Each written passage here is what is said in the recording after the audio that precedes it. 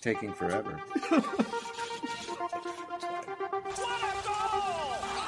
Hey everyone, Mr. Devil here, Kenny Danico, 3-time Stanley Cup champion of the New Jersey Devils, and you're listening to the Uncle Puckers New Jersey Devils podcast with Chris, Dan, Bobby, and Tony, the Uncle Puckers. Let's go Devils!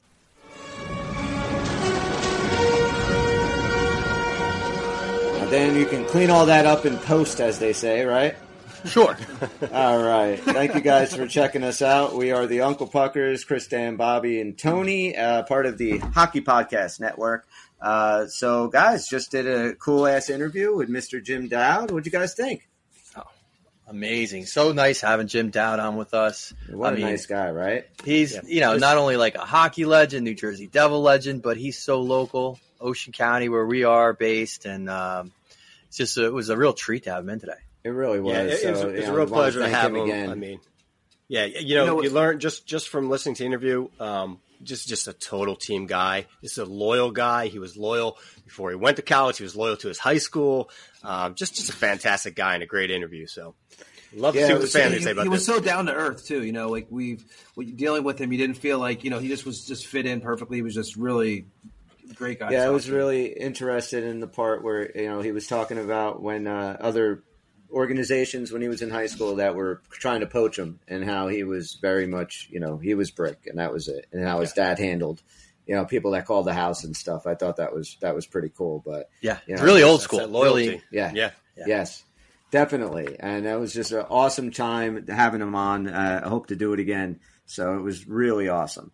Yeah, me and Dan were talking Tony, about. Sorry, go ahead, Bobby. No, go ahead, Bobby. I was going to say, Tony and I were talking a little bit off that we really only spanned 86 to 95. We only barely touched on everything else after that. There's just so much to talk about. One of the things I didn't get to say is we did talk about the goal. Game 2. Everybody knows that Jimmy Dowd scored the game-winning goal in Game 2 of the Stanley Cup Finals, but I didn't get a chance to tell Jimmy that we're forever linked, because I think what a lot of people don't know, I'm sure he knows, that the date of that Game 2 was June 20th. And the reason I know this is because a mere 3 or 4 hours before he's off scoring a game-winning goal in the Stanley Cup Finals, I bought my first legal six-pack, brought it over to Chris's house so we could watch this game. So in a way, in the basement and watch the game. Me and Jim share like a defining moment of our lives on June 20th, 1995. He would have been so amazed to hear that story. I was trying to find a time to get in, but I know he's going to listen to it because he had such a good time. That's like what they call kismet. That's right. I think. We were talking about too. I think it was me and Dan were saying that with a guy with Jim Dowd, this guy lasted over 700 games in the NHL, and that is, that's not an easy feat. He played with a lot. Of I never looked up what the average career is, but he had a longer than average career. It's not 17 years. That's for sure. I mean fans get to think that they play for a long period of time, but that's not the average player. No, and he's well over the average. I mean, this dude, like you said, he had to adapt. He had to make his way onto each team. I mean, talks a little bit about it, how getting back down to the minors and that being a kick in the nuts, and how this dude fought to get back up. So it really, this dude. Nothing kept him down. It didn't matter that he was playing hockey in New Jersey where nobody was looking for fucking hockey players. Not that he was drafted by a team at the time that was not very good. I mean, talk about grinding your way into a position of just being a respectable, this dude was just, if you had Jim Dowd on your team, you knew that position that he was in was locked down. Like he was just a coach's dream. Did whatever you asked and just busted his ass for you. Yep. Really awesome dude. He never let an opportunity pass to take full advantage of it. Yeah. Right. Obviously, it's well documented that we are podcasters of a certain age, right? A little bit older than most of the people that are doing this, and we tend to have a history with the teams, the strong teams in the '90s and stuff, and people talk about that. So we couldn't have had a better guest to help kind of come in and define what it was like back then, compared to now. And, first of all, we couldn't have had a better guest anyway, just being from the same county and everything. That's just, that was just a perfect way to start off our first major celebrity. But, people are going to learn a lot from this and the way hockey was. I'm really excited for this to get out there. Yeah. And he'll be back. He'll definitely be back. But speaking of, Stanley Cup champion Devils, just a shout out for a meet and greet for a 2-time Stanley Cup champion, Mr. Randy McKay. That is at the Garden State Trading Cars Show, Saturday, September 12th at 2 p.m. That's on 350 Lightning Way in Secaucus, New Jersey at the La Quinta Inn and Suites, $30 per autograph, $50 for a combo, autographed, and photo op. That's the Garden State Trading Card Show, Saturday, September 9th from 12 to 2 p.m. 2-time New Jersey Devils Stanley Cup champion Randy McKay will be there. So definitely head on down there. If you're in the neighborhood, check it out. Get a picture taken with Mr. McKay. And maybe one day we'll get him on the show as well. Yeah, if anybody wants to pick up a picture signed for Pucker Bob, I'll give you $50 for it. So, that's a good deal. That's a good $50 deal coming your way. For everybody who does that, you're going to give out $50 No, for each I want one. one. That's a lot of money. money. It's $30 for the autograph. He said it. It's now a written contract. Well, we'll see how many people email us about that. So Tony probably leads all of us with memorabilia, though, right, Tony? You got Me and Bobby were just talking about this too before you guys came on. That we're like, as you get to a certain age, you kind of lose I don't know. It's like you have this. Like I have some game use stuff, like Devils jerseys and sticks that I kind of cherish. But as far as autographs, you kind of get a little. Right, Bobby? We were just talking. It's a man's signature at some point. I went through that collector's phase right after college, and I do. You're trying to get Ryan Graves' jockstrap signed for you. I have that. Tony and I, just to tease out, Chris. Isolate that. We're gonna get. Once we start picking up some momentum here and get some proof of our fans coming, I think we got some giveaways that we could talk about later in the season, perhaps before a playoff run next year. I've got some items that we can put up for bid. That would be awesome. And another thing to look forward to, we're still working out the kinks, so this is not set in stone, but at some point we would like to actually have a live stream or something that we do directly after playoff games where we can kind of hop on, whether it be YouTube or wherever. We got to work out the details, but that's in the works right now. But I want to ask you guys, did you hear about the PWHL, the Professional Women's Hockey League? Yeah, I heard that. It's kind of like a reboot of the defunct one that ran a couple years ago. Yeah, this one seems like it's in much stronger hands. That's good. They announced the 6 original teams that'll be playing, I guess, this season they're going to start. Is that how our local team is what? Total is 6? Well, they have it kind of in the New York tri-state area. They would call it New York, New Jersey, Connecticut area. I don't know where they're going to be playing or what the team name's going to be, but that's one team. Boston has a team. St. Paul, Minnesota has a team. And then there's 3 Canadians in Montreal, Toronto, and Ottawa. So that should be pretty cool. 3 American teams, 3 Canadian teams.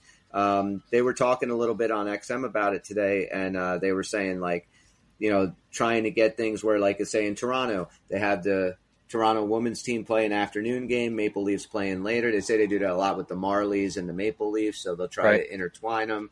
And that should be pretty cool. I'm actually looking forward to that because a lot of those women, man, you say what you want, but they can play hockey.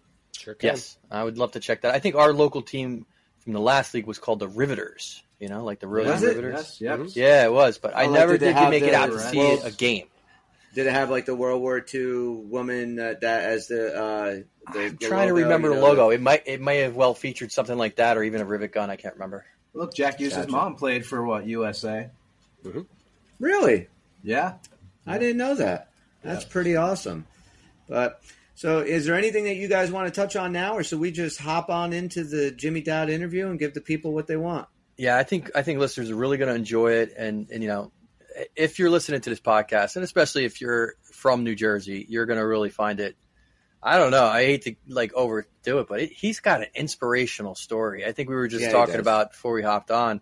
They made a movie out of Vinny Papale and stuff with it, but he didn't walk on and then do 17 years in the league.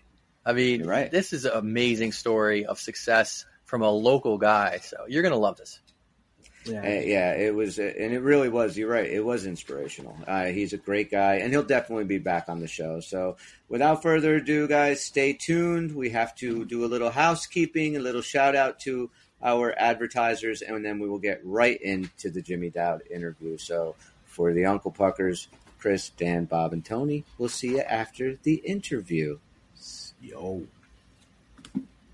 Hey there, college football fans. Week 1 is upon us, and DraftKings Sportsbook is hooking Uncle Pucker listeners up with a can't-miss offer to start the season strong. This week, new customers can bet just $5 on college football and score $200 in bonus bets instantly. Anything can happen in college football. Your team can go from unranked to dynasty mode just like that. Change comes fast. The only thing that's a lock is the great offers from DraftKings Sportsbook. Life's more fun when you're in on the action. So download the DraftKings Sportsbook app now and use code THPN. New customers can score $200 in bonus bets instantly when they bet just $5 on college football. Only on DraftKings Sportsbook with code THPN. The crown is yours. Gambling problem? Call 1-800-GAMBLER or visit www.1800gambler.net. In New York, call 877-8-HOPE-NY or text HOPE-NY. In Connecticut, help is available for problem gambling. Call 888-789-7777 or visit ccpg.org. Please play responsibly. On behalf of Boot Hill Casino and Resort in Kansas, 21 plus, age varies by jurisdiction, void in Ontario. ccdkng.co/football for eligibility. Terms and responsible gaming resources. Bonus bets expire 7 days after issuance. Eligibility and deposit restrictions apply. Chris here for Raycon wireless earbuds. Now, we've all been there. You pay an arm and a leg for a pair of premium earbuds, only to find that the only thing premium about them was their price. That's why the Uncle Puckers only use Raycon wireless earbuds. Whether you're relaxing at the beach, listening to your favorite summer playlist, or catching up with your favorite hockey podcast at the gym, Raycons are the best way to listen. Raycons have tap functions to easily toggle between 3 customizable sound profiles like noise isolation and awareness mode. They come with custom gel tips for the most comfortable in-ear fit. A 32-hour battery life, including 8 hours of playtime, so you can listen to what you want, when you want, for a really long time. And they start at half the price of other premium audio brands, but they sound just as good. And with the 30-day happiness guarantee, you really can't lose. So what are you waiting for? Create your own soundtrack with Raycon. Right now, Uncle Pucker listeners can get 15% off their Raycon order at buyraycon.com/THPN. That's buyraycon.com/THPN to save 15% on Raycons. buyraycon.com/THPN. All right. Well, we just want to thank everybody for checking us out today. We have a super special guest. This guy, his name is synonymous with hockey and the state of New Jersey. He played professionally for 17 years. He will forever have his name etched in the greatest trophy in all the sports. New Jersey native and Stanley Cup champion, Mr. Jim Dowd. All right. Nice, thanks. You should have been my agent. I'd still be playing. Yeah. So 17 years in the league, man. Like, what does Jim Dowd do now? What's your day look like now? You know what? I'm busier than ever. So I tried the retirement thing when I was done. 07, 08 was my last year with the Flyers. You know, people from Jersey are still pissed off at me about that one. But, we're going to work, man. Yeah, I was 40 years old, but and then did nothing for a couple of years, which was a recipe for disaster. I went right to coaching my boys. I've been married for 27 years. I have 2 boys. I had some offers to coach right away as soon as I was done, a couple different organizations. But you know what? I played for 17 years. My wife was a trooper. My 2 boys had just started playing hockey. So, you know, I started coaching them. And after 2 years of really doing nothing, I've been into nutrition heavily. So I have a nutrition company for 9 years now. And I do performance mindset coaching, actually, for youth athletes. Oh, great. You know, what exactly is performance mindset coaching? What is it? Just getting people mentally ready? And yeah, so I'm a certified axiology practitioner, which is actually the study of values. And jimdowd.com is the site for that. So I basically do nutrition and performance mindset coaching and also do camps and clinics, you know, out of the Middletown and Ice Palace rink and Brick. The Palace is back up. Well, I was going to ask you about that. Yeah? I mean, your home, it has had some rough times. We're all Ocean County guys, and that rink was everything for hockey, and you were everything for that rink, to be honest. And it, you know, basically shut down for a while. So now it's back. Yeah. Are they going to be hosting their own teams again? Yeah, well, what's going on is Brick High School's there. We're probably going to get the Brick Hockey Club back there, hopefully, if that works out. And then just doing camps and clinics, and out of Middletown and out of Brick. Right. You just finished the camp, didn't you, Jim? Yeah. I do camps and clinics. I got a pretty good gig with those guys. They're great. I could do camps and clinic whenever I want. And, I still enjoy doing that. You know what I mean? And I help out, like I said, with the local New Jersey Titans organization there. Those guys have been great to me. That's where my boys played AAA. Mm-hmm. Oh, nice. Awesome. Nice. That's it. Just enjoying life, but working hard. I'm busier now than ever, and I love it. Again, I literally tried. I retired, did nothing for a couple years. It was a recipe for disaster. Mm-hmm. The first 6 or 7 months was good, but after that, you realize, and I just live normal, but you're spending money, you're not doing anything. I was just coaching my boys, so but mentally it was one of those, no goals, no nothing. So, but I'm in a great space right now. Again, my wife and I have been married for 27 years. My oldest son's playing at Penn State. He's a senior. My youngest son's going into ASU as a freshman. So nice. Lots of great things happening on my end. Well, maybe we'll see some more Dowds in the NHL at some point. Yeah, they love it. They're into it. That's awesome. Just not the Flyers. And I'm actually back in the fold with the Devils too, doing some alumni stuff. So that's awesome. That's great. I did that for a while with Lou. You know what I mean? And then I was so busy that I really couldn't do anymore. But I've been back in the picture the last year or two. That's really cool. Now, who were you a fan of as a kid professionally? Was there any team that you watched? You know what? Growing up in Brick, if anything, I never really had a favorite team. But if anything, we rooted for the Rangers, right? The Yankees, whatever. But the Devils moved to Jersey when I was 13 in 1982. So I guess, all right, we didn't have any baseball, football, basketball. Now we got hockey. I guess I'll be a Devils fan. But it didn't really matter to me. But, and then 5 years later, that was 82. Then 5 years later, I'm getting drafted by them. And it was insane, you know what I mean? So, but if anything, and since 94, I hate all New York teams. So, Good. Yeah, we've always hated all New York teams, so that's just where we are. So, okay, so let's talk a little bit about then, you get drafted by the Devils, you play, your 4 years at Lake Superior State, NCAA champion, tons of awards, tons of records. You blew it up there. Then you come in and you're playing for Robbie Faturak down in the AHL.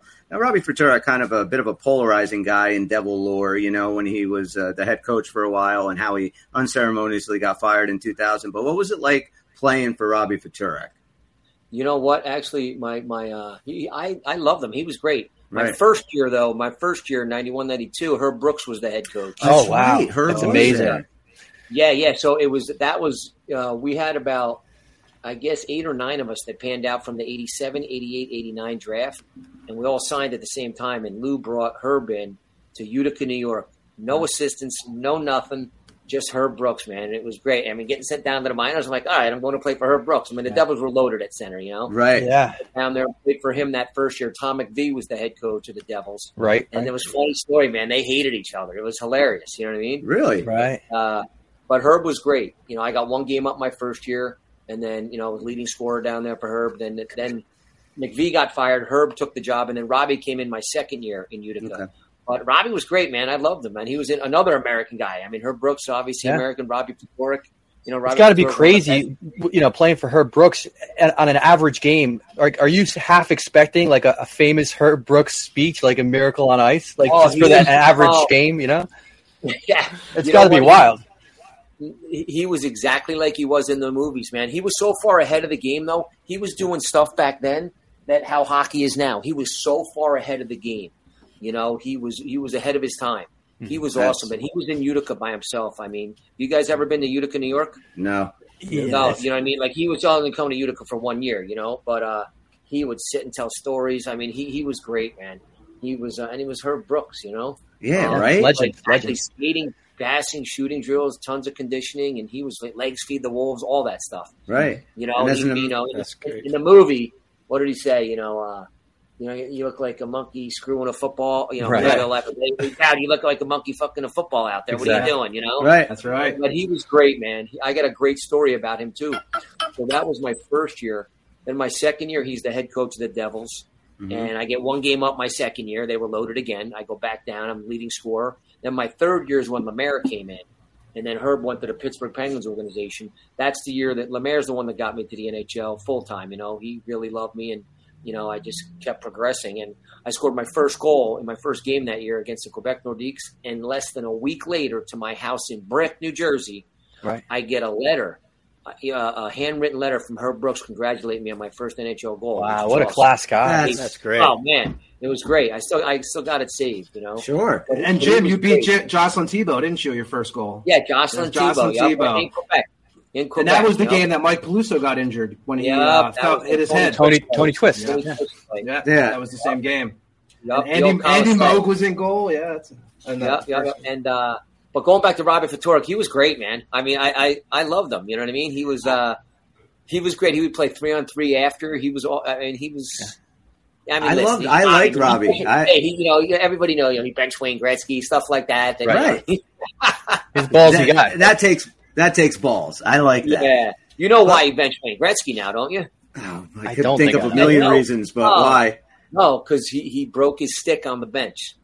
Really? Yeah, he broke his stick. Okay. He wasn't into it, but that obviously that doesn't go over too well. I remember a time when Robbie threw the bench onto the ice. You don't break sticks on the bench; you throw the bench. Yeah, you throw the whole fucking bench. There's certain guys you get bench for certain things, and he's not one of them. Yeah, exactly.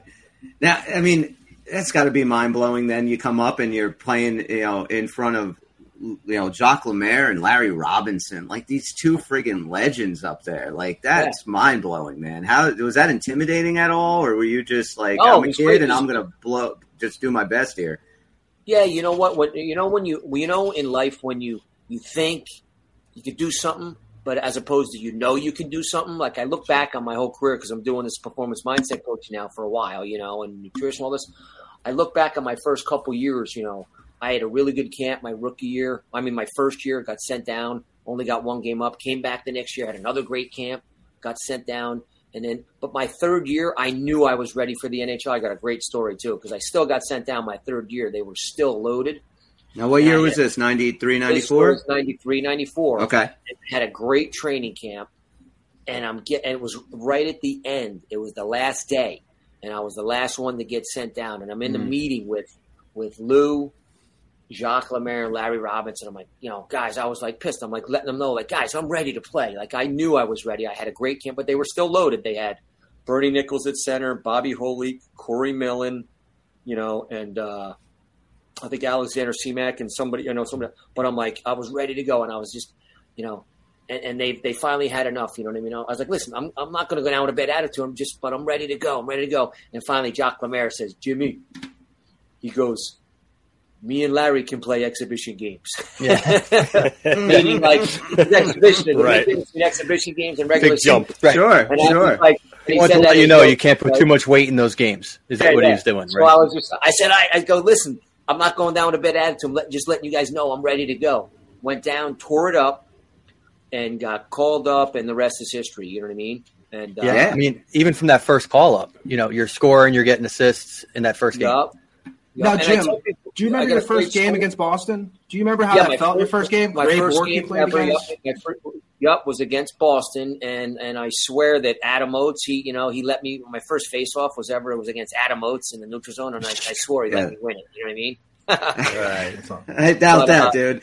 That was great, though. I mean, especially being a Jersey kid, and I've been telling people for 30, 35 years now, ever since I went to Lake Superior, there's good hockey players in Jersey. Because back in the day, if I'm 54, if you weren't from Minnesota, Massachusetts, Chicago, or Michigan, they didn't even look at you. Yeah, absolutely. Now, I mean, you just need one person could change your life forever. For me, that was Frank Anzalone, at Lake State, him and Jeff Jackson. Right. But if it weren't for those guys, you guys wouldn't even know who I am. If it wasn't for Lake Superior. And the way you took advantage of those opportunities, too. I mean, a lot of people would have said, yeah, I'm going to take no for an answer. I mean, nobody ever did what you did before you did it. And then, it's kind of funny. You broke the door down. After that, we got a lot more New Jersey players than we ever did. Like right away. Now people are like, college coaches call me. Everyone's looking for the next. Like we're turning into a little bit of a hockey hotbed. Our area, you know what I mean? The whole Atlantic District, which is New Jersey, PA, Southern New York. It's awesome to see. And Jim, didn't the Devils try to sign you in what was it, 89, 90? They tried to bring you up and sign you, but you tried to stay. After my junior year, they tried to get – because I was drafted in 87 out of Brick High School. And then in hockey, they have your rights all through college. So they got, tack you and all that. After my junior year, they tried to get me to sign. And it took me like less than a second. Like, I loved college. We had already won a national championship. I wanted to go back, try to win another one. I wanted to graduate. I just loved it. You know what I mean? I was in no hurry. I went back, We had a great year. I graduated. My senior year, actually, we went 28 straight games without a loss. And we got upset in the quarterfinals. I ended up signing for more money anyway and still started in the minors. You know what I mean? Right. So it still ended up playing for 17 years. There's no rush. I tell people, even to this day, unless you're going right to the NHL and signing that ticket, there's no sense to even think about leaving college. You know what's amazing about your career, though? You've always been like in the leading edge of an organization turning it around and becoming a powerhouse. This is true of Brick, New Jersey. If you want to talk about high school hockey, I mean, you put them on the map. And since you left, obviously, they've had some great years since then. And then even Lake Superior, by the time you graduate, you got Doug Waite playing with you. It's some big names that you probably wouldn't have had before you were on that team. I'm not saying it was all you, but you've always been there with an organization. And then you look at the Devils, that's when they came off the mat, when you joined them. I mean, your timing is like amazing, and you had a lot to do with it. Now, Brian, you played with Brian Ralston too over in Lake. Yeah. Right? So what happened at Lake State? So Frank Anzalone built that place in a national powerhouse. Jeff Jackson, my senior year of high school, they were just really starting to come on the map, and they got upset in the first round of the playoffs by Ohio State. And I wasn't paying attention to any of this. I came in. We had 12 freshmen that came in. 9 of us played regularly, and Anzalone he was total right out of Bobby Knight's playbook, right?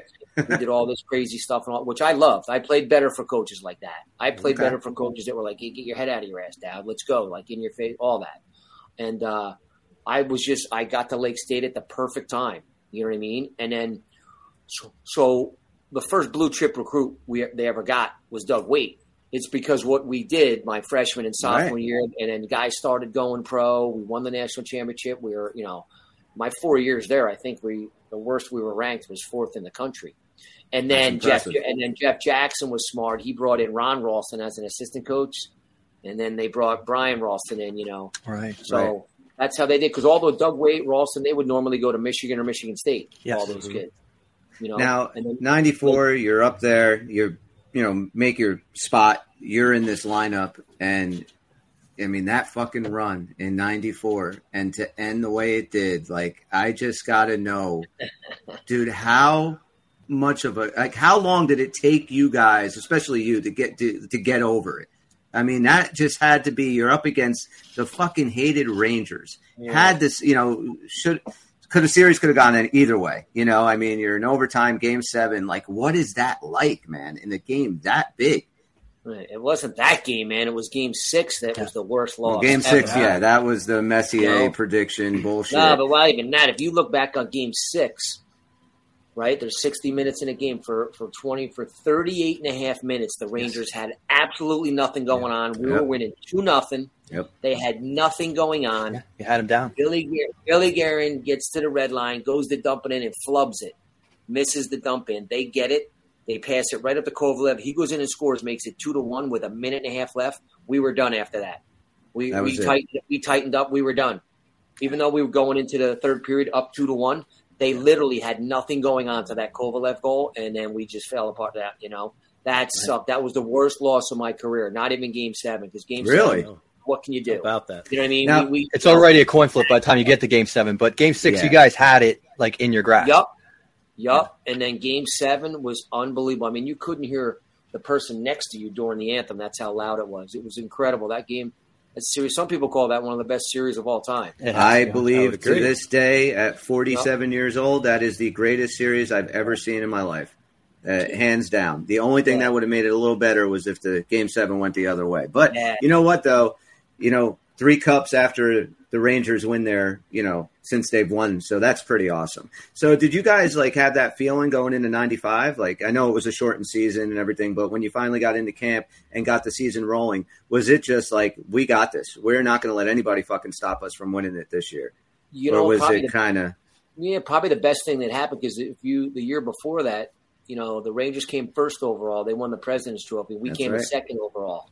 But that year, if you look back on that, we came in sixth. We didn't have a good regular season. We didn't have we came in sixth place. Yeah, you didn't have home ice the whole playoffs. Yep. And then we just steamrolled. We just caught fire. And the year before obviously helped us. We were healthy, and the only swap really was Bernie Neil Broughton for Bernie Nichols. Neil Broughton for Bernie Nichols, the only change there. And so, we just so deep and so talented. And I mean, people forget too, Chris Terreri. He won the Boston series for us. That's Marty right. couldn't play against, for some reason, Marty couldn't play against the Bruins. He just played horrible. And Now, they played Terreri at Boston. And we went down 2-0. Then they put Terreri in. We won 4 in a row, and then they put Marty back in the rest of the way.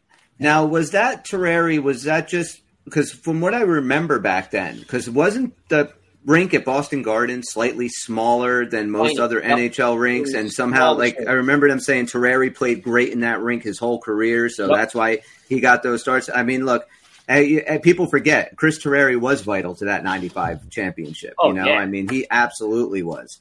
And I remember when you guys won the Cup and they had the little parade out there at the Meadowlands at Continental outside. And I remember Terreri, I mean, he was probably the most emotional guy up there, man. It was awesome to see him up there, saying what he said. And that was right when we were thinking about Devils were going to go to Nashville and all the other bullshit that was with it. Yeah. They had the signs, no to Nashville or whatever. That would have been so heartbreaking, right?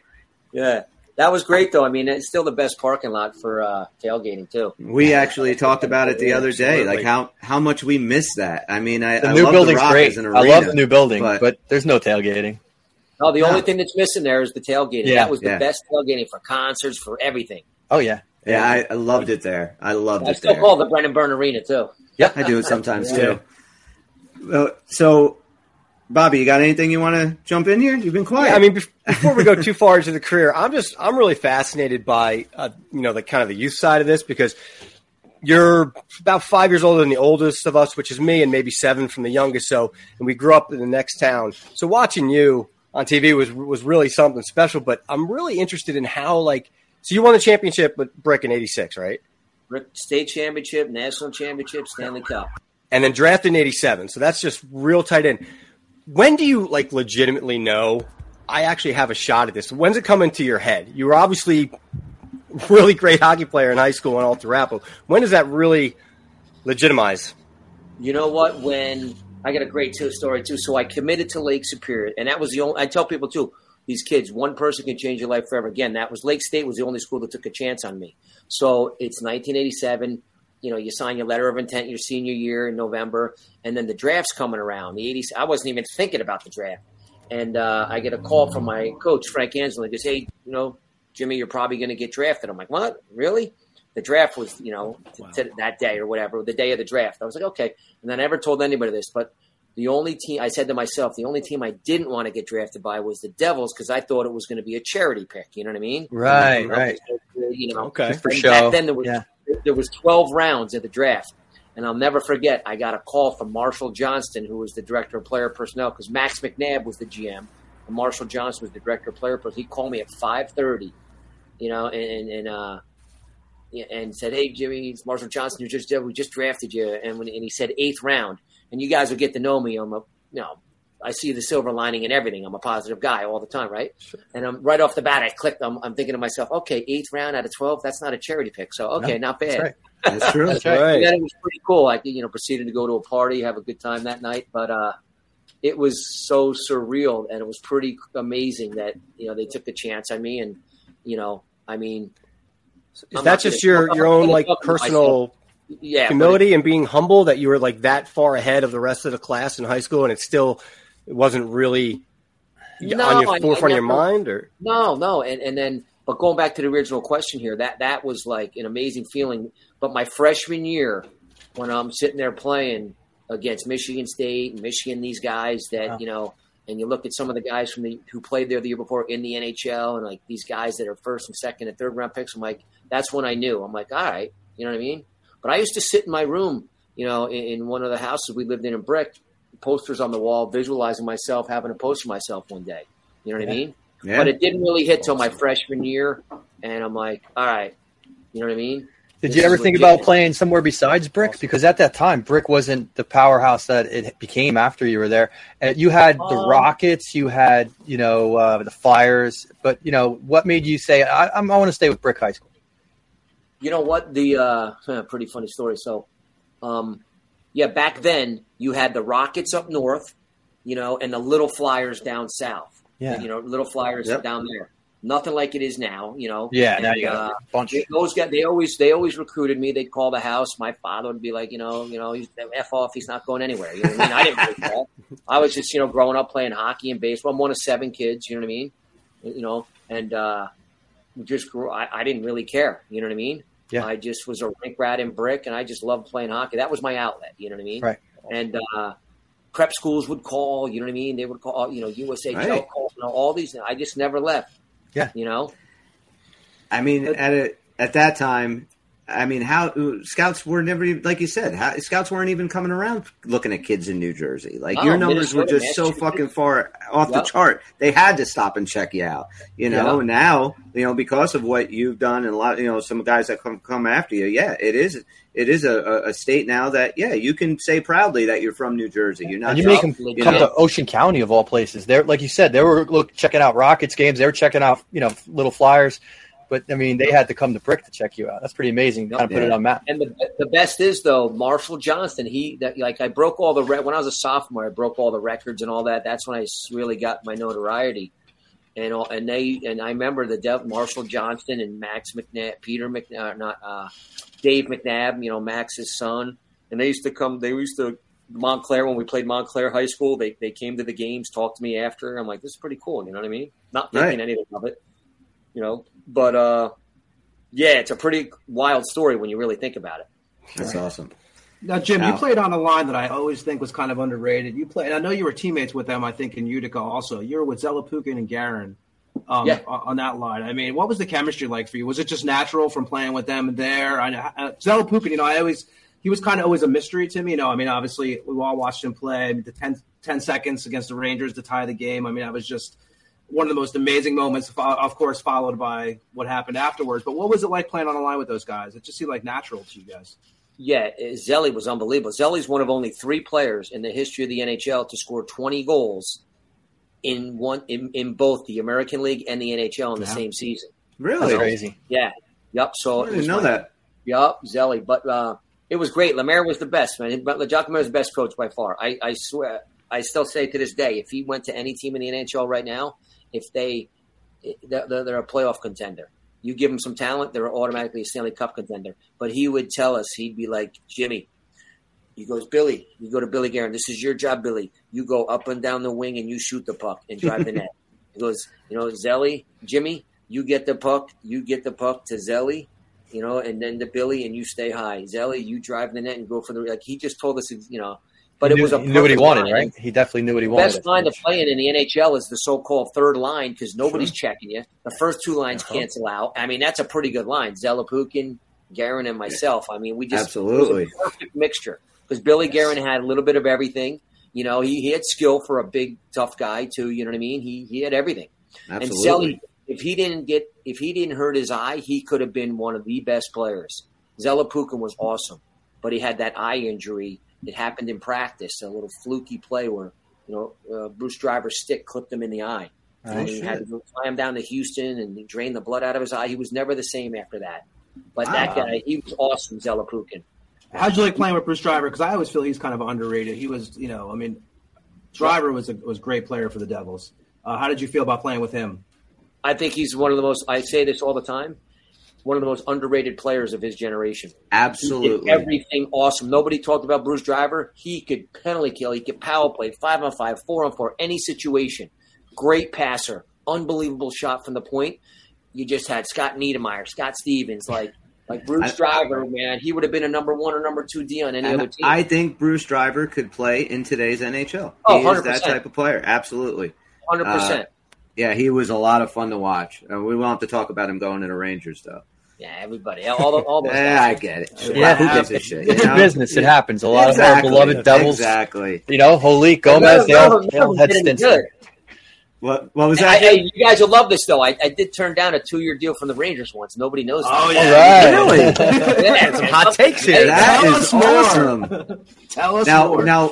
why did you turn it down? Better offer, or were you done, or was it because it was the Rangers? It was, I was with the Canadians, had a great run with them. We beat Boston in the first round. I had a great role. We lost to Tampa in the second round, and then that year was going into the lockout year. Right. So they were one of only a couple teams that were offering contracts, and Maloney was the GM at the time. It was a shit show of the Rangers. It was probably one of their worst eras. And they offered me a 2-year deal, and I knew we were going to miss a whole year, so that would have been the 1 year.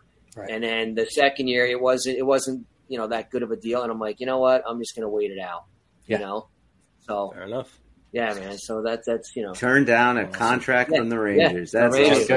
Right. Okay. And we have Since you were our favorite devil already. Yeah. And Jim, we have to ask. So you were on the ice with Messier. How was it playing against a guy like Messier and them? I mean, because to us watching, I know all of us were so locked into that series. That might have been one of my first real heartbreaks, I think, as a Devils fan, like a real deep one. But what was it like playing against some of those guys on that team that year in '94? Yeah, he's.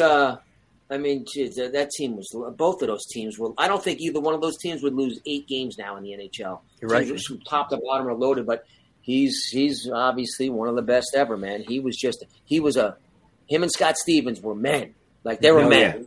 You know what I mean? Like they don't make them like that anymore. Like I mean, they obviously do, but those guys. Well, the game has changed so much. The game is it's totally just a different game. And then I'll never forget, like they had Kevin Lowe, McTavish, Anderson, Teakin, and Messier, all Bukaboom, all these old Edmonton Oilers guys. Graves. I mean, the list goes Graves. List goes on. But Messier was like Amante was with him that year too, and Amante was no. Or that year after. They traded Monte for for Matteau and Brian Noonan. He was in that Chicago deal. Yep. Messier just. I mean, he's Messier. Yeah, he's a very good player. Obviously, one of the best of all time, easily. Now, I just want to ask, right? 95, you guys are getting ready to play Red Wings in the finals. Everybody and their mother said there's no way the Devils are going to beat the Red Wings. They're too loaded. They're, this, that. And how you guys completely just dismantled them in 4 games. I mean, was that just the mindset that you guys kind of knew? When we play our style, we're bulletproof. We cannot be beat when we play our way. And going into that series with those speedsters on that team, so much offense, and just being able to cancel them all out. And then we can get to game 2, a minute 23 left, and, the game-winning goal that you scored. But, going into that series, did you guys know, we play our game. They cannot beat us.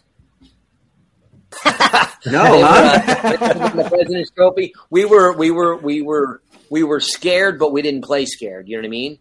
We were sure as hell didn't look like you were scared. These guys breathe.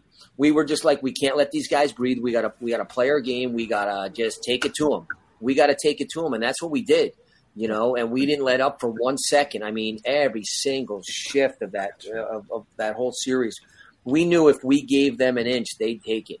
And I can't. Game 2, I can't remember a series back then that the Devils looked more confident in than you did against the Red Wings. You say, you guys were nervous. You sure as hell didn't. Maybe it was that healthy fear of respect, but you executed your plan. Maybe out of that healthy fear, you don't deviate. You just play as hard as you can. Yep. I mean, that team was amazing. I mean, think about it. Our so-called, I don't like to use worse, but our so-called, what's the word I'm looking for here? Least talented. Abilene was our 6th defenseman. Let that sink in. Right. That was unbelievable. He never made a mistake, and he was our 6th defenseman. He never made a mistake. I can't think of a more stacked defense, really, in all the eras of hockey I've watched. Unbelievable. Yeah. Sean Chambers was a huge pickup. He played incredible. And then, the top 4. I mean, Stevens, Niedermeyer, Driver. I mean, every line. It was just stacked.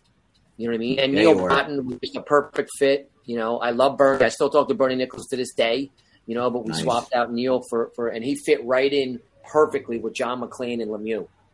Yeah, a hell of a playoff too. He was Neil Broughton. Yeah. It was great because he's my favorite American player of all time, and then to get a chance to play with him, not only that, but win a cup with him, he was the best. Yeah. He was great. We talked about that in one of our episodes of underrated players. That Neil Broughton was the second highest scorer in the 95 playoffs for the Devils. Yep. Yeah. Nobody ever talks about that. Nobody talks about him. He did everything well. He did penalty kill, power play, just like Driver. Nobody talked about him. Those two guys. If you don't have them, we probably don't win a cup. I think it's interesting that you're focusing on like nutritional aspects and mindset stuff today, because I had read previously that you feel like you've extended your career by nutritional changes you made along the way. And you kind of came in an era where like nutrition and taking care of yourself wasn't at the level it is today. And it kind of changed during your career. You changed with it, and I look at today's athletes, they are definitely like from a young age on that, if they're serious, they're all there. They're not putting bad stuff in their body anymore. Yeah. But I also wonder, like, do you think like these young guys coming up, they miss out on like the kind of free spiritedness that you might have had, like the team building you get when you go out to the bars and close them and stuff from time to time, Let's get one thing straight. That still happens. You know what I mean? Yeah. It still happens. Believe me. But like when I first came in, 91, 92, there was guys not wearing helmets. Doug Wilson, McTavish, Craig McTavish. Guys would literally smoke in between periods. You know what I mean? Out in the hall. It's crazy. And then right after the game, they would wheel the cart of beer in. Which is what's the worst thing for you? Beer after a game. And then about 3 to 4 years, 5 years into my career, they put the everyone had a helmet. They didn't have half shields. There's a couple guys wore halves, and nobody really smoked much anymore. And then I remember I played in Calgary, and James Patrick was one of the first guys. He was a health nut. And there's a reason why he played as long as he did. But my whole health journey, people ask me all the time because I have a nutrition business. They want me to tell hockey stories because they know me as Jim Dowd, the hockey player. It was, I had signed 2 nice contracts, won a Stanley Cup, was on top of the world. All of a sudden, I got sent back to the minors at 27 years old. When you get sent back to the minors at 27 in Major League Baseball, NHL, you're not getting back. You're done. NFL, NBA, there is no minor leagues. I had all these teams from Europe calling us. We didn't have kids yet. We had been married for about a year. I said to my wife, honey, I said, listen, let's give it one more year. If we don't make it back to the NHL, we're only 27. We'll go over to Europe, play as long as we can, and make some good money. I remember Italy was paying huge money back then. We could have went there, but I said, just give it one more year. We were playing in Hamilton, Ontario for Edmonton's farm team. And about a month and a half into that season, I was like, what the heck just happened? I went from the penthouse to the outhouse. I was on my last year of my deal. I was making NHL money, but the money didn't even matter. Right. That's when my wife was doing all this research and wanted to get as healthy as could be. So that's when we got into the whole holistic, organic, all natural way of living and supplements. And we did this eat right for your blood type diet. Mm-hmm. And I said, I'll do anything. I went from 100, within 1 month, 30 days, I went from 192 to 182 pounds. I cut out all the BS. I hardly partied at all anymore. And I was quicker, stronger, faster. And I spent the next 12 straight years without a day in the minors from 28 to 40. Yeah. That's shit. Yeah. Those results are clear. Man. That's the result of the changes you made. Yeah, 100%. And now these kids, I had 2 boys, they're so far ahead of us, Right. Yeah. But believe me, they still have their fun. Yeah. It's nothing like it used to be. Excuse me, but they still have their fun. Well, one thing about you always adapted, right? You always, when you played, I remember you getting in scraps with Dallas Drake and all these things. You always kind of fit, as your career went on, you kind of you filled the roles you had to fill, right? To stay in that long in the NHL, it's not an easy task. And one thing about you is I think you always seem to do what you had to do for that team. You were a very non-selfish player, I should say. Yeah, you know what? I had to adjust because when you're not leading scorer anymore, so many guys, I look back in my career, 24, 25, 26, if they're not on the top 6 or not power play anymore, they quit or they'll go to Europe right away. I'm like, you know what? I got to figure out how to fit in here. And I had to readjust my game. And, having success early on in my career, everybody wants a winner. You know what I mean? Went to the conference finals my rookie year, win the Stanley Cup. So people, and then I became a role player on the 3rd and 4th line, but they knew, I had the skill. If the 1st or 2nd line center got hurt or whatever, I could fill in fine. And I had no problem. I just wanted to play in the NHL. I didn't care, so, killing penalties, taking face-offs, and it was great. I just loved playing. Mm-hmm. That's the bottom line. I tell these kids just, there's the 1%ers that are always going to be the leading scorers. When you're not a leading scorer, you got to figure out how to fit in. Exactly. And teams need everything. You know what I mean? I mean, just look at every team that wins the Cup. Look at the Vegas' fourth line this year. No, they're stacked. Absolutely. And you have to have 4 solid lines in this NHL. You really do. If you just can work hard, be a good teammate, that's what I stress to these kids. Work hard, be a good teammate. Every team needs a little bit of everything. And when you're not a leading scorer anymore, or you're not a scorer, you got to figure out how, what that team needs. Right. What do you think about this year's Devils team, or last season, and then going into this year? What's your opinion of this team? You know what? Last year, if we were 500, we'd be happy. Right? We were playing with house money all year. Definitely. They were legit. I was like, I remember the first game I went to. I think it was the Nashville game where we lost in overtime. Yep. But we were like, I'm like, this team's legit. I'm like, holy cow, this team is definitely legit. Their D's way better than I thought. And they just kept going. They kept going. They had they got off to a great start, and then we lost like 4 in a row, and everyone's thinking, okay, here we go. Mm-hmm. And that's when Graves and Marino, the defenseman, what's his name that we got from Marino Pittsburgh? and Ryan Graves. Ryan Graves were hurt. Yeah, they were both out. This was around December of last season. They came back, and then they got on another run. I'm like, this team is legit. But this year, I mean, we're not surprising anybody. That's the only thing that scares me is everyone's going to be ready. Yes. But if they just keep their heads on straight and come back to camp with the right mindset, I mean, this team can do some damage. Yeah, they can. I mean, they're deep, they're fast.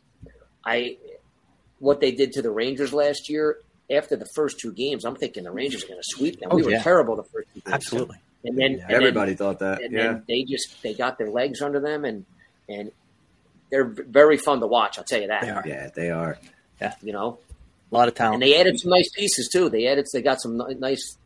Tom Fitzgerald's doing a great job locking guys up long term, and some good young players. Nico Hischier, I said it from the get go, even before Hughes got there. This kid's probably going to be a 15-year. If he's on your second line, he'd be a great 15-year guy in the NHL on your second line. Yeah. He's a very good player.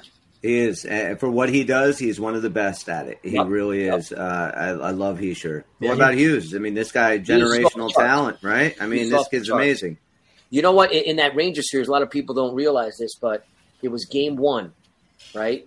And it didn't mean anything, but it meant something. Mm-hmm. That penalty shot that he got, he came in and buried that. Yes, if he doesn't, I guarantee you, if he doesn't score that, Sturkin's confidence goes up. Yep. Even though it was the game ended up 4-1, but he came in, buried it, and didn't celebrate or anything. But if he doesn't score that goal, I bet you the Rangers win that series. Yeah, you're probably right. Awesome. It didn't mean anything, but it meant something. It's one of the best goalies in the league, but Hughes has Shesterkin's number, and he has kind of in the regular season, but in the playoffs, that was huge because there's nothing like owning a goalie when you score on the penalty shot. That's it. You own him now. Yep. Even though, like I said, it was 4-0, it was like, but that was. Tell me about it, man. We were happy. We don't have to talk about that. How great was that? That was like our Stanley Cup. We didn't give a shit after that. That's right. That's what we said. That's what we said. It was so weird. Now we want. Yeah. What do you think about the goaltending? Yeah. What do you think about the goaltending in New Jersey? Is that, I guess, the biggest question mark? Yeah, everybody's talking about it. But we'll see what they do if they run with Schmidt or they got 2 good, solid goalies. Mm-hmm. So I mean, we'll see what happens. Like I said, the D-corps are really good. The forwards are really good. The goalies are solid. I mean, that's the question mark. If there's any question mark about the Devils, that's it. I think that position's probably changed more than any other since you played. Is the goaltending, just the style is like so homogenous. Like so many guys play the same goaltending style today, as opposed to like you had the hybrid guys and you still had some stand-ups when you were getting in there. But also the size. They're not looking at drafting. They're not Chris smaller Terrari. Goalies. Yeah, it's like Terrari wouldn't make it in today's league. It's kind of crazy. They do. Favor players now of average height if they can scoring ability and stuff. But the goaltenders are not in with that crowd. They seem like they're going after the bigger guys only. Yeah, it's ridiculous. And I still say their equipment's too big still. Yeah. They're all freaking huge and their equipment's too big. You know what I mean? Definitely. So, but yeah, that's one position that it's these kids are so good now and they're so technically sound, Yeah. They're almost like robots. But that's the only question mark for the Devils. I mean, I'm excited to see if they get off to a good start. They just got to get off to a solid start. Absolutely. It's the division, the whole conference is too tight to have to be chasing after the holidays and everything. No, you want to get yourself into a nice position. Make sure you got that playoff spot locked up. No matter who gives a shit what the seed is. You guys proved it doesn't matter what your seed is. Yep. So just get in. make sure you're locked in. And unfortunately, I believe that with the goaltending issues, like we just talked about, that everybody else is talking about, if they stay with Schmidt and Vanacek, those are not going to be answered until the playoffs, because all anyone's going to talk about is, Vanacek had a great regular year. Can he do it in the playoffs? So, I'm a Schmidt guy. I like Schmidt. I think he definitely has the chops to be the future in this team, but I am a little bit skeptical about the goaltending, especially going into the playoffs. But hopefully, there was all those rumors they were going to sign Hellebuck, but he wanted $9 million a year. Yeah, he wants some crazy ass money. Yeah, I think you'd try and pull one of those guys out of Boston. That's what I would do. You like Swayman? They need help, man. They need center help. Maybe Jim, let's go play with them again. Pay some center help. Yeah, right. Go jump up there. Well, you have your kids playing, right? You have is your son going into senior year at Penn State? Yeah, my oldest son Jimmy Jr.'s is a senior at Penn State, and my youngest son's a freshman at ASU. Wow, nice. That's great. Yep. The two nicest hockey rinks in college hockey my boys are at. Oh, beautiful. That's good. Very nice. Jim, Chris was getting to it earlier. We were talking about you. We have to talk about the goal, right? Now, your brother was at that game in Detroit, correct? It's my youngest brother John was at that game. Yeah, we couldn't hear a pin drop. It was great. I mean, what was were you able to sleep that night afterwards? I mean, I couldn't imagine the buzz. You know what? Especially as an American kid, it's like you related to hitting a home run to win the game in the World Series, throwing a touchdown or catching a touchdown pass, hitting the game-winning buzz. I mean, and to be on the ice, minute and 20 whatever seconds left. 3. I mean, I was just, and you taught basic fundamentals. Go to the net, stop in front with your stick on the ice, and you'll score some goals. And lo and behold, Guerin took that shot, ripped it off Coffey's, backside, and he's down. They put it up, go D to D, and just, it was awesome. I mean, it was pretty sick feeling. Devil, like younger Devil fans that maybe go back and they watch it, the importance of that goal. And that game, you split with Detroit, and you're coming back up to Jersey now, and it's 1-1. It's a different series. To be able to take a 2-0 lead coming in to finish off that sweep, that goal was so huge. That game was so huge. Yep. I mean, the last thing you want to do is come back 1-1. That's amazing. Yep. That's just, you dream about that shit. Hey, that was the game that Stevens rocked Kozlov, too. Yeah, it was. Yes, he did. Right. Yeah. It was a pivotal game, and that was the pivotal goal and the pivotal game in the series. Yep. It really was. That's when you see Stevens point to the bench, you're next. Oh, right. We were just talking about that, yep. So was it? Go ahead, Chris. Sorry. Yeah, Tone. No. I was just going to say, so I've been talking to the guys about this a few times that we knew we were going to talk to you. What was Stevens like when you guys were taking those road trips, right? I'm sure, like, was it total business, right? I've heard many times that he was a very serious dude. Like, he wasn't the loudest guy, right? But he kind of just controlled the room. What was your thoughts on playing with Stevens? We had a bunch of guys. We had a great mixture of guys. I mean, that was a heavy. We had the right amount of veterans, guys that have been around for a while. And like it was business, like practice was unbelievable. Like there was no bullshit. Right. Like those guys worked. You know what I mean? Like Scott Stevens, those guys. That Claude Lemieux, like that guy, hardest worker. He should be in the Hall of Fame, by the way. Yes, yes. I love Guy Carbonneau. If Guy Carbonneau's in the Hall of Fame, Claude Lemieux should be in there. You're not wrong. And I love Guy Carbonneau. But Lemieux never took. Even Stephane Richer, people talk about him being a little flaky and all that. He showed up for practice and worked his ass off. Scott Stevens, though, him and Danico, like. They were just men. Mm-hmm. You look back on that team, they were physically just like strong as an ox. And Stevens was just all business. And we'd lose a game. It doesn't matter what it was, Johnny McLean, Bruce Driver, Dano. Like they weren't happy till we won again. Right. You know what I mean? Like you're not losing 2 in a row. And if you lost 2 in a row, like no one's smiling. Right. Not till we won again. Like it was all business. Like that. Those guys were very serious. Nobody took days off. And it was like our practices were insane. You know what I mean? Just intense, short, 45, 50 minutes. Lemaire knew how to handle everybody. It was a veteran-laden team with the right mixture of middle-aged guys and some young guys. Yeah, it's a much younger league today. It seems like the average team has much more younger players and fewer veterans. It's totally different. Yeah. That's from the CBA, the collective bargaining agreement. It's totally different now. Yeah. I mean, guys are coming in, they're in their 31, 32 years old. It's like they're done. Yeah. Right. Was Stevens the best captain you ever played with, or at least one of? He was awesome. He was in a different way. He just led by example. Right. He totally led by example. We had a bunch of leaders on that team. You know what I mean? Sure. I mean, he led by example. Everybody knew what was going on, you know. How was Lou? Was Lou like very involved with that team? Was Lou like right there? Because you always hear the stories about Lou, and we've always heard like the tales. Yeah, no, Lou knew. Make sure guys know that he didn't, nobody messed around though. You know what I mean? It was in Lemaire. I mean, listen, what changed the Devils organization around big time was when he brought Lemaire in. That changed the whole organization. I agree. Mm-hmm. That combination of Lou Lamoriello and Jacques Lemaire and Larry Robinson changed the whole, mindset of the Devils organization. They just turned into a machine. Mm-hmm. You know what I mean? And Lemaire was just all about make the right decision. You could do whatever you want, just make the right decision. Right. That's you were a big part of it too, Jimmy. You definitely No, that's were. what I'm saying. Like, but Lou he's to this day, I still stay in touch with him. You know what I mean? He's the best. I mean, he's what he's done to do what he's done for this long. Yeah. At his age, he's still going. You know what I mean? That's unbelievable. Absolutely. We're all Lou guys, definitely. Now, you're back in the fold with the Devils, you said? Yeah, back in the fold, doing especially the events down in southern New Jersey, whatever. I show up, do some alumni events and all that. It's great. Very cool. It keeps me in the loop. Yeah, definitely. Yeah, I know. Devils when you were traded from the Devils, there was a 3-team trade, right? Do you remember? And you went to Vancouver. I think you played the same night that you got traded. Actually, how was that? Like, I know back in the day, I'm sure like it's part of the game. But did that bother you leaving were you like? How did you feel basically? It had so much success, and it's your home state. It's got to mean something, right? Yeah, that was pretty weird. That was my first trade ever, and they talk about unless you're coming from juniors where you've been traded before or something like that, your first. And I had a bad experience in Vancouver, and I don't blame it on anybody else but myself. You know what I mean? I got traded out there. I just never, like I said, that was the start of.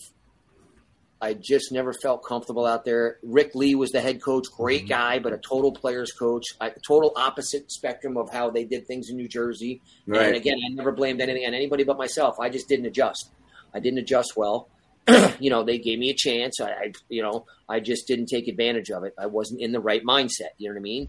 So, but yeah, that was a tough one. I got literally traded to the furthest team away. Oh yeah, right. they were coming out they were sort of falling apart a little bit. You know what I mean? Yes. After '94, things were going downhill after that. They had all this talent and everything, but I don't think they figured it out yet. No, even now. No, that team was pretty sick. The talent they had: McGillney, Murray, Yerke Lume, Russ. Yeah, they were amazing. This goes on and on. Kirk McLean, ex-Devil. Yes, right? yeah, absolutely. Yeah. But yeah, that was a tough one. And then it took me a little bit, but then I had to get my head out of my rear end, get my head on straight. And like I said, I firmly believe you get your mind right, your body right through proper nutrition. Forget hockey. Life in general works a heck of a lot easier. Absolutely. Awesome. Well, and then I look back at all those guys with the Devils. They were in sick shape. Yeah. You know what I mean? Back then? Yeah. Oh, those guys were in unbelievable shape. Tom Chorsky, the list goes on and on. All those guys. And you wound up back with Lemaire with Minnesota. Yeah, I played for 7 years. I played for him for 7 years. 4 years in Minnesota. Was captain for him there. He was great. Yeah, I like that the Wild does have these weird New Jersey ties. Even today with Billy Guerin being the GM up there, Doing a great job. Parisi, a bunch of guys, Lemaire. Right. Oh. Yeah, there's some strange, weird little ties with Minnesota, which is pretty cool. So wait, did any of you guys play hockey growing up or what? Yeah, and I was playing men's leagues until about 6 months ago. So yeah, just keeping it local. Did you play for the Tom's River Blackhawks? No, not back in the day with that. But I spent a lot of time in that rink as an adult playing men's league, and it's been fun. That's for sure. I was at one time in one of your younger brothers, I guess, played at some thing I was at in Wall. And that was cool. And my brother John, I'm the second youngest. That's probably my brother John. Yep. Okay. Yeah. I'm about as athletically gifted as this pen, so I don't. That was probably the best player I ever got to play against. Just mucking around in the men's league, and he was pretty sick. I was happy to stop anything on him. It was fun. You still playing? No, if there's charity events or something like that, but I get my fill with the clinics and camps that I do. You know what I mean? Yeah, but Jim, awesome. I have one story I got to tell you because I have an experience with you about 97 actually. Okay, in Tampa, me and my sister, I followed your career. You were one of those guys when after you left the Devils. I always followed. You played in Florida, So I was in Tampa. You played. This was a week that you had played against the Panthers 2 nights before. You had tied the game. Abilene won the game. And then the next day you came to Tampa, scored against Pupa. But that day in Tampa, me and my sister went down to the rink, and I had a Asbury Park Press.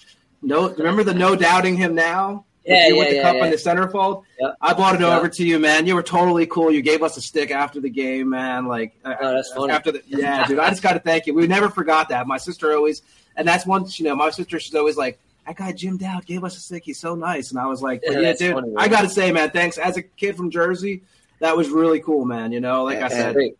What were you doing down in Tampa? Were you just? I moved to Tampa after. Yeah, I moved to Tampa eventually. My mom moved there. Yeah, so.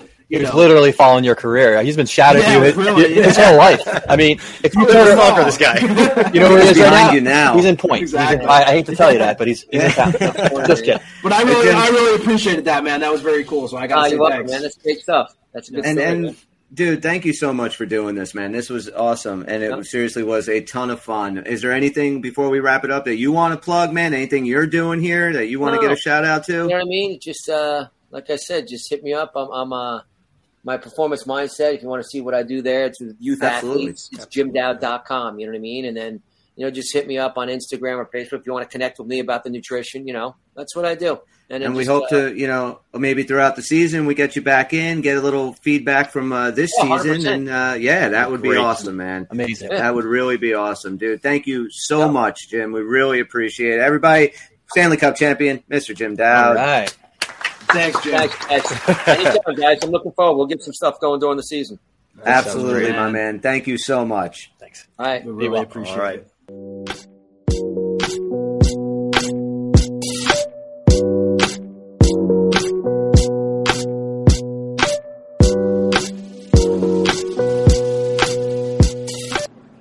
It's over, Johnny. It's over!